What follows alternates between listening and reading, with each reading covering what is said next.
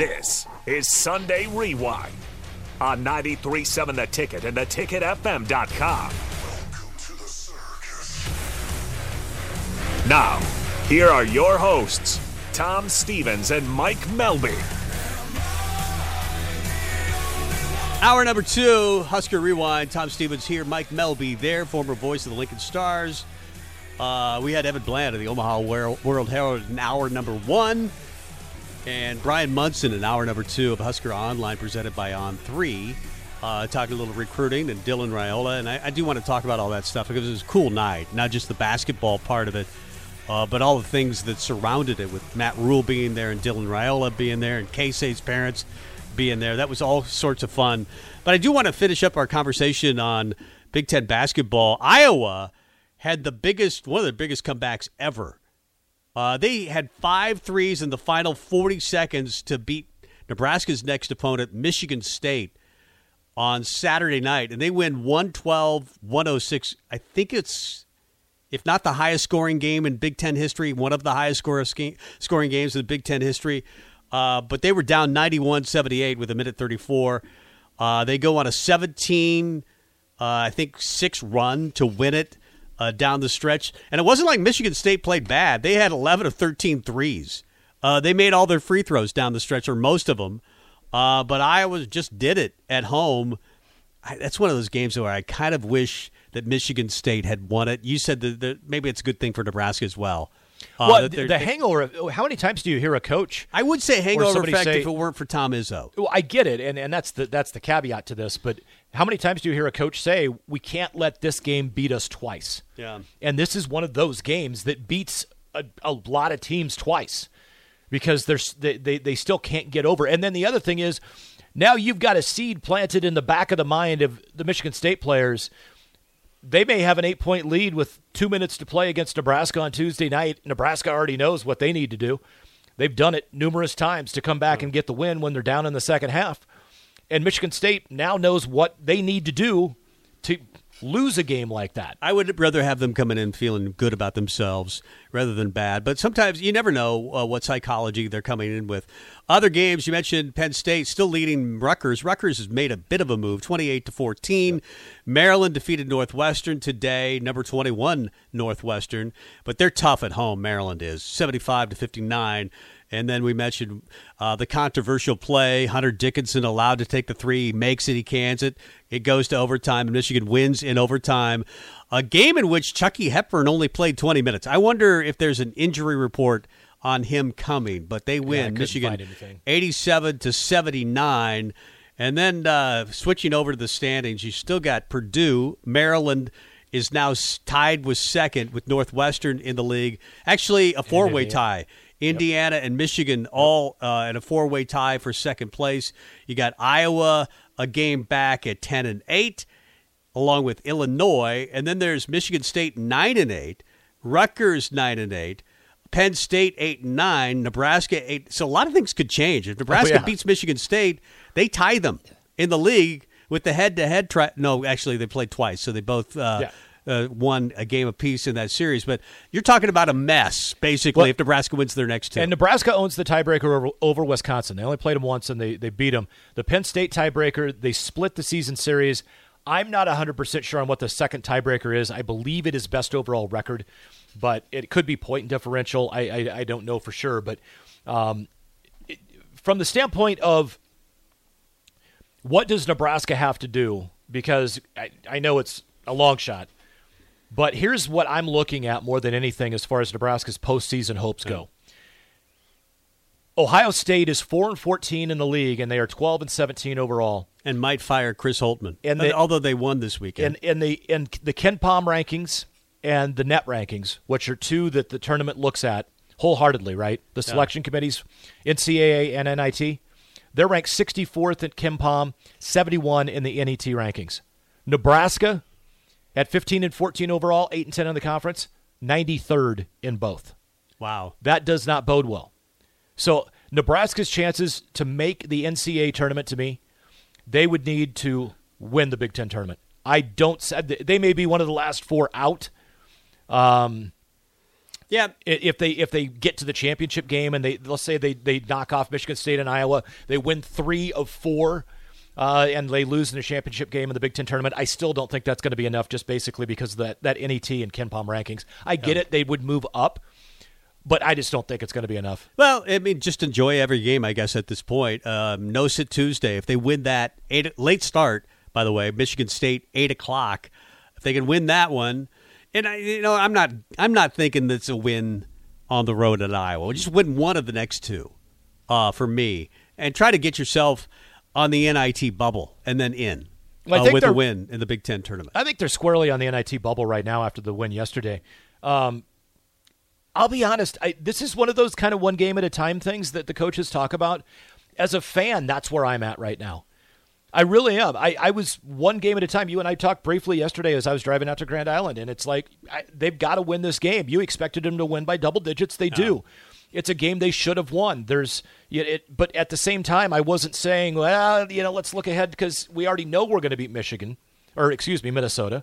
And, let's jump ahead to that Michigan State game. I don't know. Let's worry about Michigan State. We'll see what happens. I think it's going to be a W.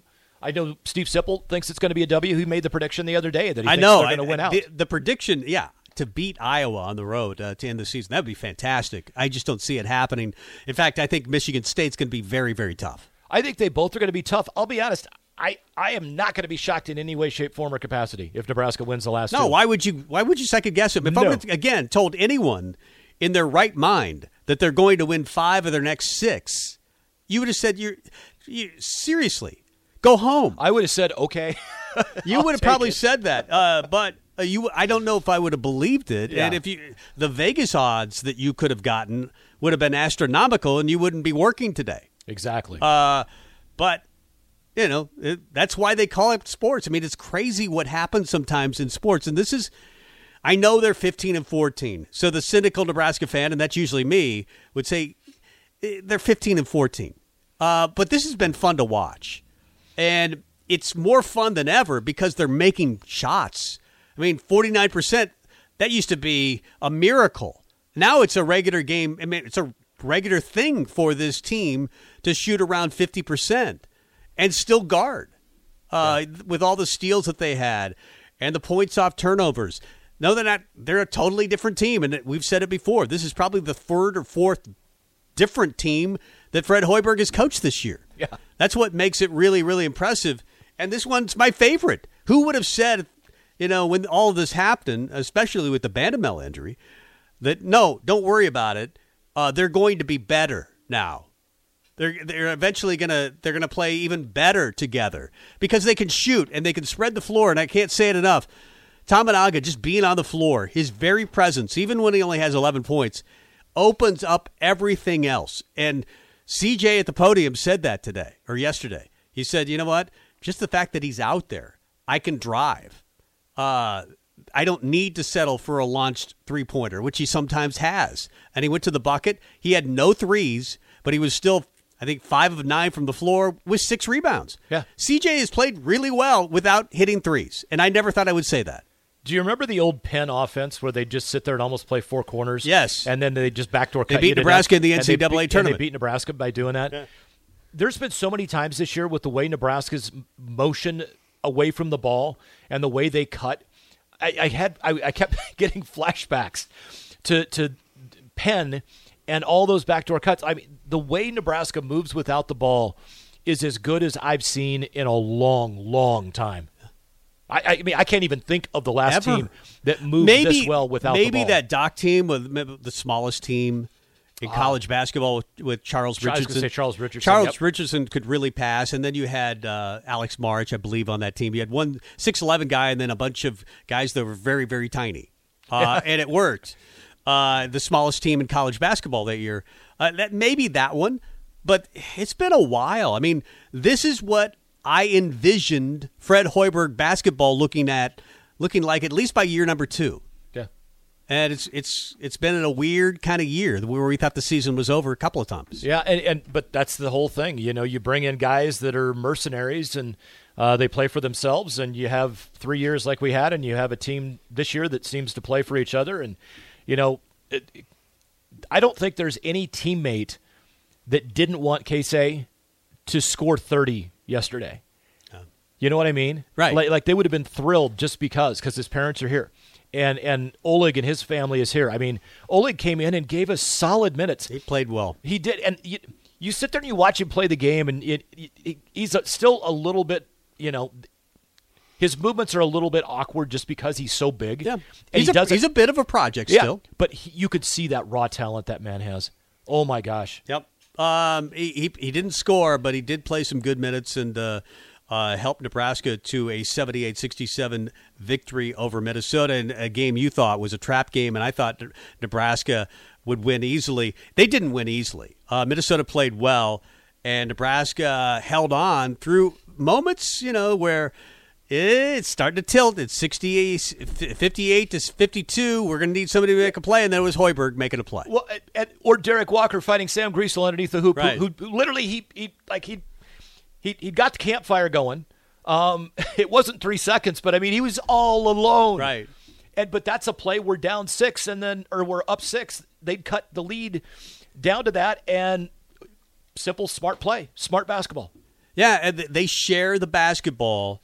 And here's the thing: when the game is on the line, it's not who starts, because you've heard a lot about this. Why doesn't Keisei start? Why doesn't Keisei start? I mean, the Japanese media have been, by the way, a lot of Japanese fans were in town, not just his dad and his mom and his former coach. There were a lot of Japanese fans in town, which makes me think you could sell a lot of Husker gear in Japan right now. Open up a big red shop if you want to in Japan. You'll probably make a mint.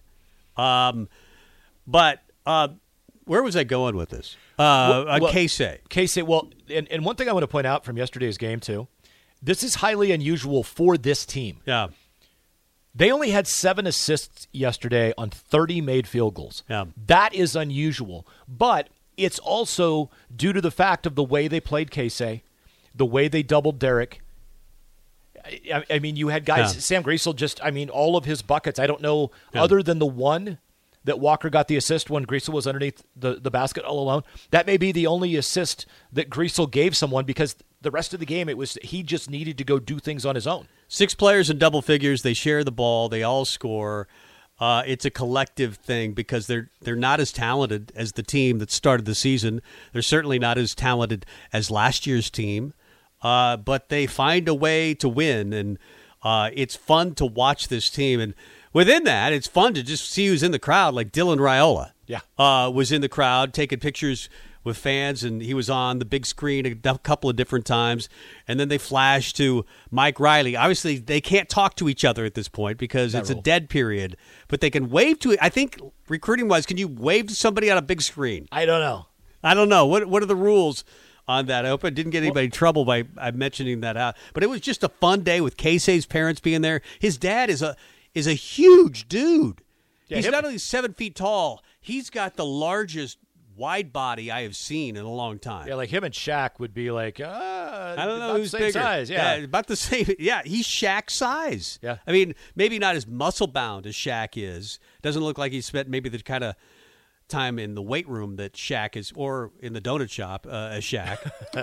But he's not nearly that big. And you mentioned, and Evan Bland mentioned this last hour as well. We've had some big-time recruits that came in and impressed and, fans fell in love with. And the one that I always think of is Buki Radley-Hiles, that ultimately goes down, plays at Oklahoma, and plays very poorly at Oklahoma. That didn't work out. He was a 5-star. He was a 5-star, and he was probably, I don't know if it was defensive scheme. He got burned time after time. He was not even an average cornerback. I mean, he's a guy that I don't know what happened, but he did not live up to the hype in any way, shape, or form. Dylan Raiola is going to. And he's a young man that's going to come in, and the way he handles himself, too, is one that has impressed me more than anything. His interactions with the crowds and the genuineness that he seems to have about the fanfare. There's not that ego. And again, if your dad's Dominic Raiola, I'm guessing that he didn't grow up filling your head full of sunshine, unicorns, and cotton candy and rainbows. Yeah. I think it was you got to earn everything you get. And again, just a fantastic family, and it'd be amazing. Dominic Raiola did an interview with Steve Sipple and Sean Callahan of Husker Online, presented by On3. By the way, we're going to have Brian Munson coming on in just a few minutes. But they did an interview, and a lot of people have interviewed Dominic Raiola. But he's a great interview, and his love for Nebraska is so deep, and he keeps talking about Nebraska being a sleeping giant because I've seen it firsthand, and he did. He's a Nebraska All-American center, played, 13 years, I believe, in the NFL for the Detroit Lions. And I think there's something deep inside him trying not to tell Dylan to go to Nebraska, trying to make this Dylan's decision. But he loves this school so much, does Dominic, that I think maybe Dylan's starting to feel that and love the school just as much. You've heard Evan Bland say, and others have said, I think Nebraska's the leader in the clubhouse right now. And I really think that's true. Yeah, and you got to close it out. I mean, that's the end of the day. Real quick, you mentioned his love for the school. Another young man that was in town last weekend that I was kind of astonished at how much he is truly proud to be from the fact that his 1 year in college was spent here in Lincoln playing for the basketball team was Bryce McGowan's. Just announced today they have torn up his 2-way contract at Charlotte. They signed him to a 4-year deal. Awesome. $7.5 million. So I don't get out of bed for less than $7.5 million. There you go. Props to him. Halftime, Penn State 31, Rutgers 21. Well, starting to come back. Yeah. That's what, Rutgers will beat you up until you start to soften a little bit. Their defense, even on the road, is really good. That's why I think that might be, we talk about Creighton. Yeah, heart-wise, that's a bigger win. Iowa's a bigger win heart-wise. I think almost going to Rutgers and winning that game is more impressive than some of these others. Maryland at home was fun. This streak has just been so much fun. Yeah, and if you're a Husker fan right now with what we were trying to explain that I don't know if it's explainable about this cluster in the middle of the Big Ten standings, if with Penn State Rutgers right now, you want Rutgers to come back and win this game. Both of them are within reach of Nebraska if they were to lose the rest of their games, but Rutgers has that one game advantage. Yeah, but Rutgers has the one game advantage over Penn State. And you can't catch Rutgers, right?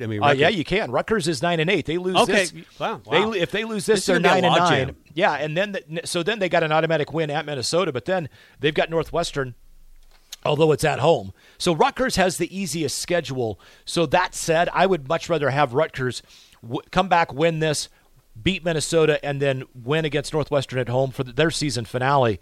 Penn State, if they lose this, they're at Northwestern. They do not play well on the road. And then they got Maryland at home, and Maryland is no slouch.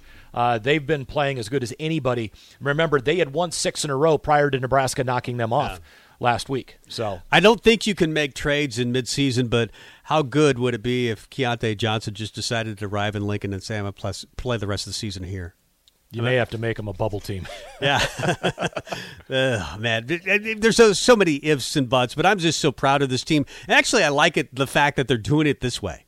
Yeah. They're doing it with players that sometimes don't make sense. Well, and it's back to Tim Miles last year. The run that he had was fantastic for him, and tripping and falling as he was running off the court was funny, and him. But it was a feel good to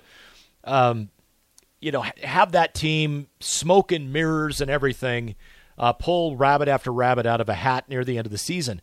This doesn't feel like that at all. This isn't smoke and mirrors. No. This is hard work, talent, and just simply our guys are smarter than yours when it comes to basketball IQ in a lot of different plays that happen during the game and hustle plays. Our guys just work harder to get to the loose ball. Yeah. And it's amazing when you start having more and more players, it affects the other player that you're playing next to.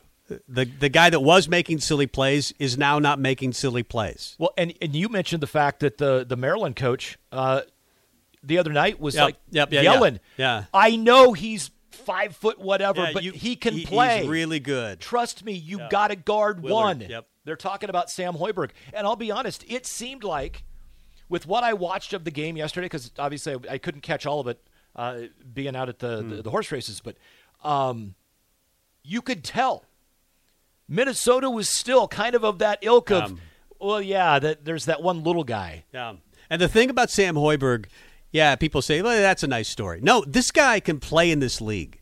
I think some people just think he's playing way over his head. Yeah, I don't think he is. No. I think he's playing like he was always capable of playing, and I think he could get better. He's a redshirt freshman. He's a Big Ten. I know he's smaller. He's maybe 6 foot, sopping wet. But that guy can play in the Big Ten, and I think he's proven it. It's time to say he probably should get a scholarship, even though they're never going to get a scholarship. I think his dad is the head coach. Well, yeah, so.